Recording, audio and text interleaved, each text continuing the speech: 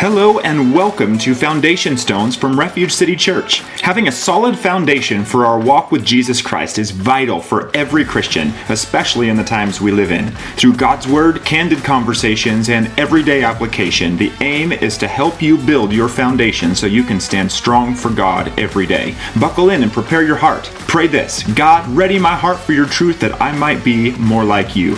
We hope today's episode empowers you to grow in your walk with Jesus. Let's dive in. Hey everyone, it's Jim here with Foundation Stones, the worship and the administrative pastor at Refuge City Church, and I want to take this opportunity today to wish you a very happy Thanksgiving. If you're listening during the week of the release of this podcast, it is Thanksgiving week, and I hope that your amazing family and friends are able to join together with you and enjoy a great, beautiful week of gratitude.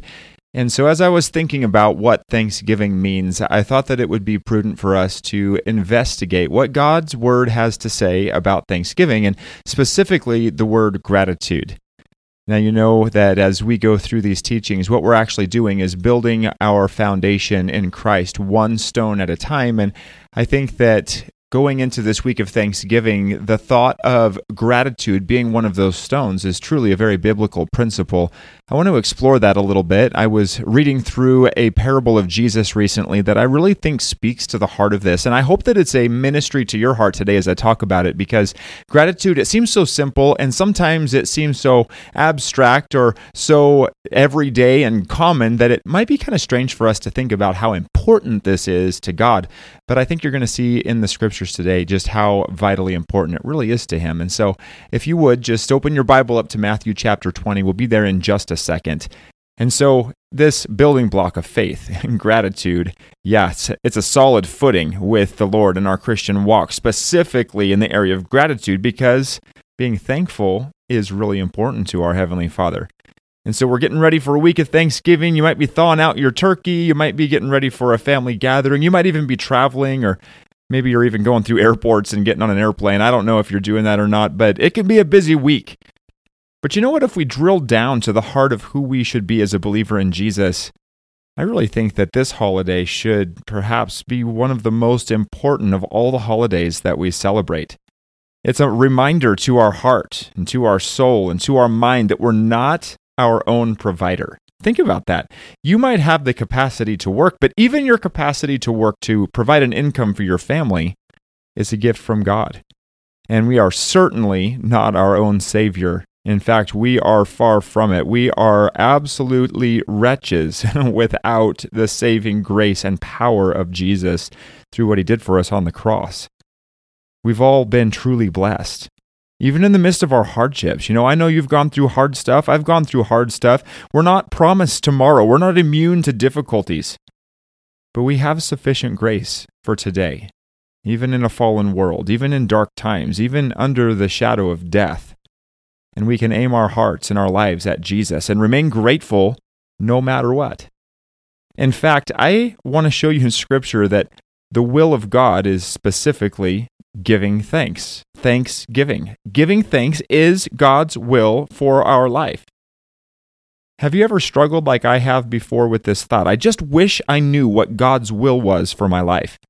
It might sound overly simplistic, but the Word of God makes very clear what God's will is for our lives. And it's found in 1 Thessalonians chapter 5, 16, 17, and 18. It says this: "Rejoice always, pray without ceasing, and in everything give thanks, for this is the will of God in Christ Jesus for you." Did you catch that? In everything give thanks, for this is the will of God in Christ Jesus for you. And so I understand we may need specific direction in certain areas of our lives, but there is one thing absolutely for sure, even when we're uncertain about everything else. God's Word is clear that we're to be thankful and grateful to Jesus no matter what. But you know, there's several enemies to our gratitude. Things that come against our capacity to remain thankful to Jesus in our lives. And I'd like to talk about a few of them for a few minutes, and I'd like to mine these truths from a parable that Jesus told in Matthew chapter 20. And we're going to read 16 verses here that are possibly familiar to you, or maybe they're a little abstract. But if we open these words up before us right now, I think that we're going to find that there are some principles here that can help us in our daily lives. So this is the parable that Jesus told of the ungrateful servants. This story is really interesting. So let's look at it. Matthew 20, starting in verse 1. Jesus says, "For the kingdom of heaven is like a landowner who went out early in the morning to hire laborers for his vineyard. Now when he had agreed with the laborers for a denarius a day, he sent them into his vineyard. And he went out about the third hour and saw others standing idle in the marketplace, and said to them, 'You also go into the vineyard, and whatever is right I will give you.' So they went. Again he went out about the 6th and the 9th hour and did likewise. And about the 11th hour he went out and found others standing idle, and said to them, 'Why have you been standing here idle all day?' They said to him, 'Because no one hired us.' He said to them, 'You also go into the vineyard, and whatever is right you will receive.' So when evening had come, the owner of the vineyard said to his steward, 'Call the laborers and give them their wages, beginning with the last to the first.' And when those who came, who were hired about the 11th hour, they each received a denarius. But when the first came, they supposed that they would receive more, and they likewise received each a denarius. And when they had received it, they complained against the landowner, saying, 'These last men have worked only 1 hour, and you made them equal to us, who have borne the burden and the heat of the day.' But he answered one of them and said, 'Friend, I am doing you no wrong. Did you not agree with me for a denarius? Take what is yours and go your way. I wish to give to this last man the same as to you. Is it not lawful for me to do what I wish with my own things? Or is your eye evil because I am good? So the last will be first, and the first last. For many are called, but few chosen.'" So a couple things here to point out is, first of all, the time frames. The way that this culture interpreted time was that at the 0 hour, that was approximately 6 o'clock in the morning. The third hour was 9 in the morning. The 6th hour was noon. The 9th hour was 3 o'clock. And the 12th hour was 6 in the evening. And so basically what this is saying is that the first workers went out and agreed to work for a denarius. And then subsequently, at each quarter of the day, he went out and hired more people and even got somebody at the last hour of the day. And then when they settled accounts at the end of the day, he paid everybody the same amount, even though the first ones worked longer and the last ones worked only an hour.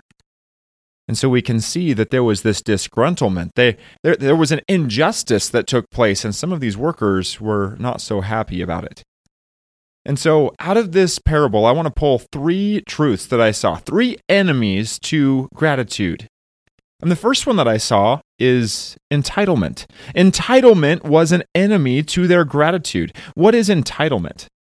Entitlement is thinking that we have a right to something. We assume that we have a right to something. Look at what happened in verse 10. It says, "But when they first came, they supposed that they would receive more, and they likewise received each a denarius." So they saw that they had worked longer, and since the workers who had worked less got the amount that they had agreed to, they assumed that they were entitled to more because they worked longer. You see, those that worked more felt entitled to a better wage than those who worked less. Let me ask you this question. Have you ever felt like this before? You knew that what you were receiving was what you agreed to in the beginning, but once you saw that others who you didn't think were as deserving got the same that you agreed to receive for yourself, you assumed you'd receive more. And I got to thinking about this. This is a self-elevating assumption of your own status in comparison to someone else. And it's a dangerous place to find yourself. Think about this. This is the definition. This is the pure and simple definition of judgment. I've judged that you are less and I am more. I worked harder than you. I deserve more than you do.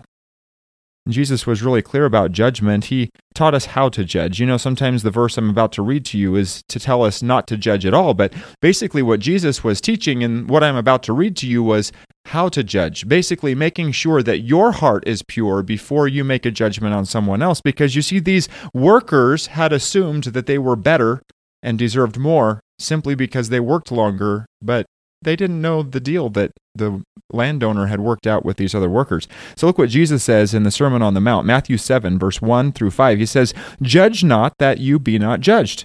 For with what judgment you judge, you will be judged. And with the measure you use, it will be measured back to you.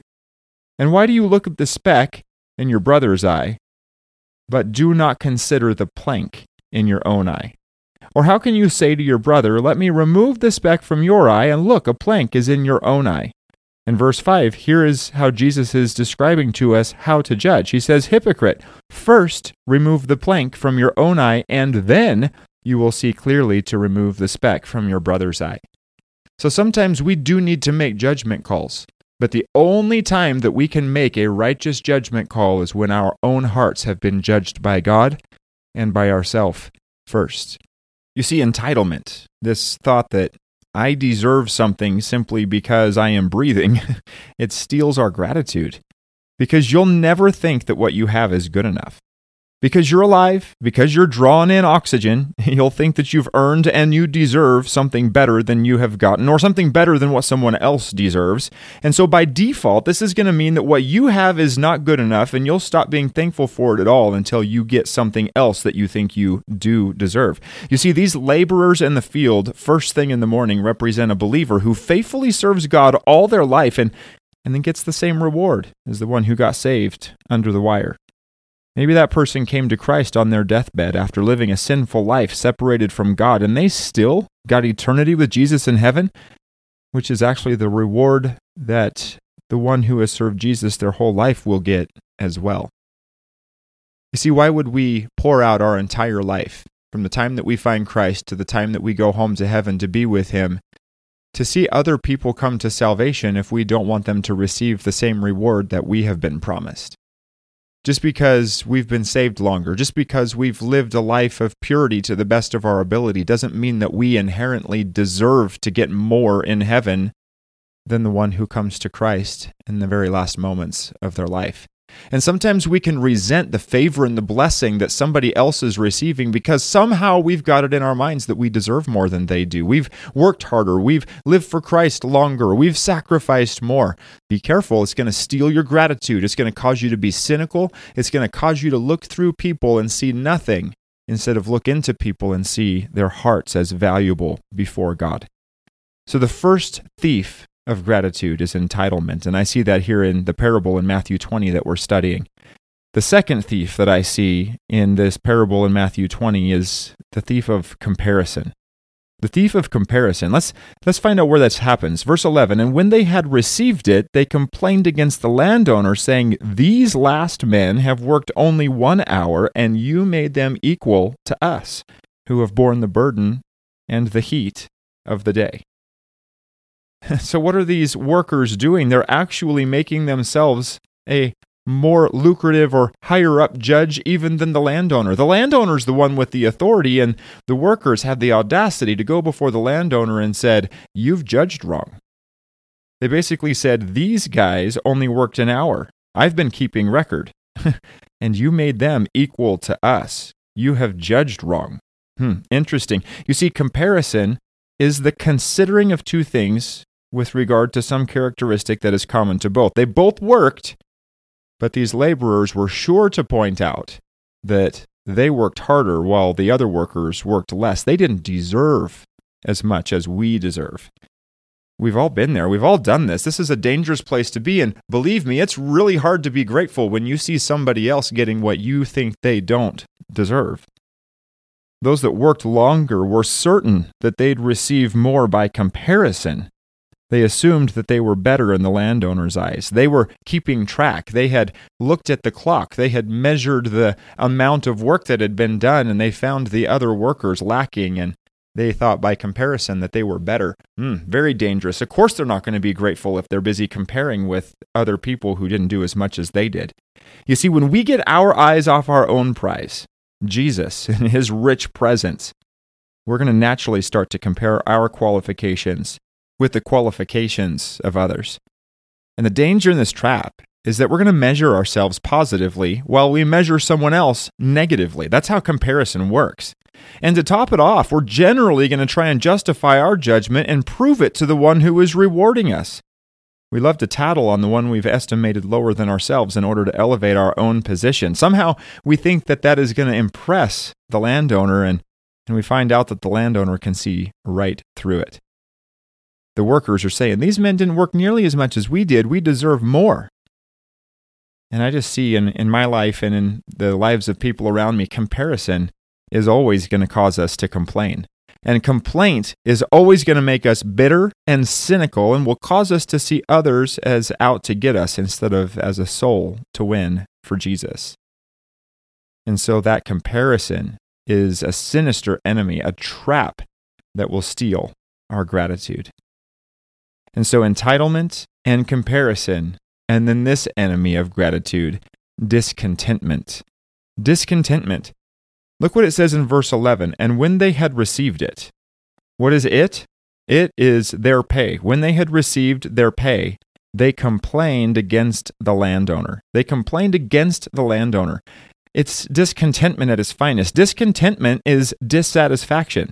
It's a restless desire or a craving for something that one does not have. You see, what was happening here was that these workers who had worked all day discovered that the wage that they had agreed to work for by the end of the day was not enough. They were discontent with it. They had a restless desire or a craving for something more based on comparing.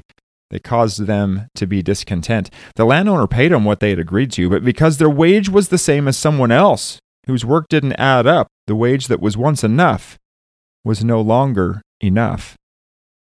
So let me ask this. Have you ever received something magnificent that then lost its luster when you saw what someone else received? I'll give you some examples. Did you love that car until your neighbor got a better car or maybe a newer car than you?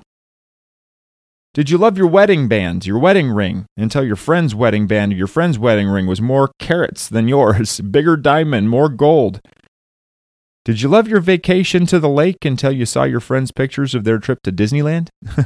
Did you love the thought of being with Jesus for eternity until you realize that the person who just found Christ will get the same reward as you and you've served Jesus longer?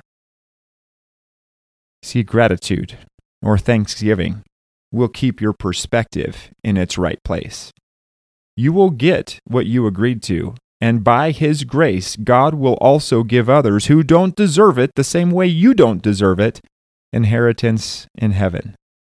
Somehow, in our flesh, we don't think that's fair, unless we remain humble and grateful.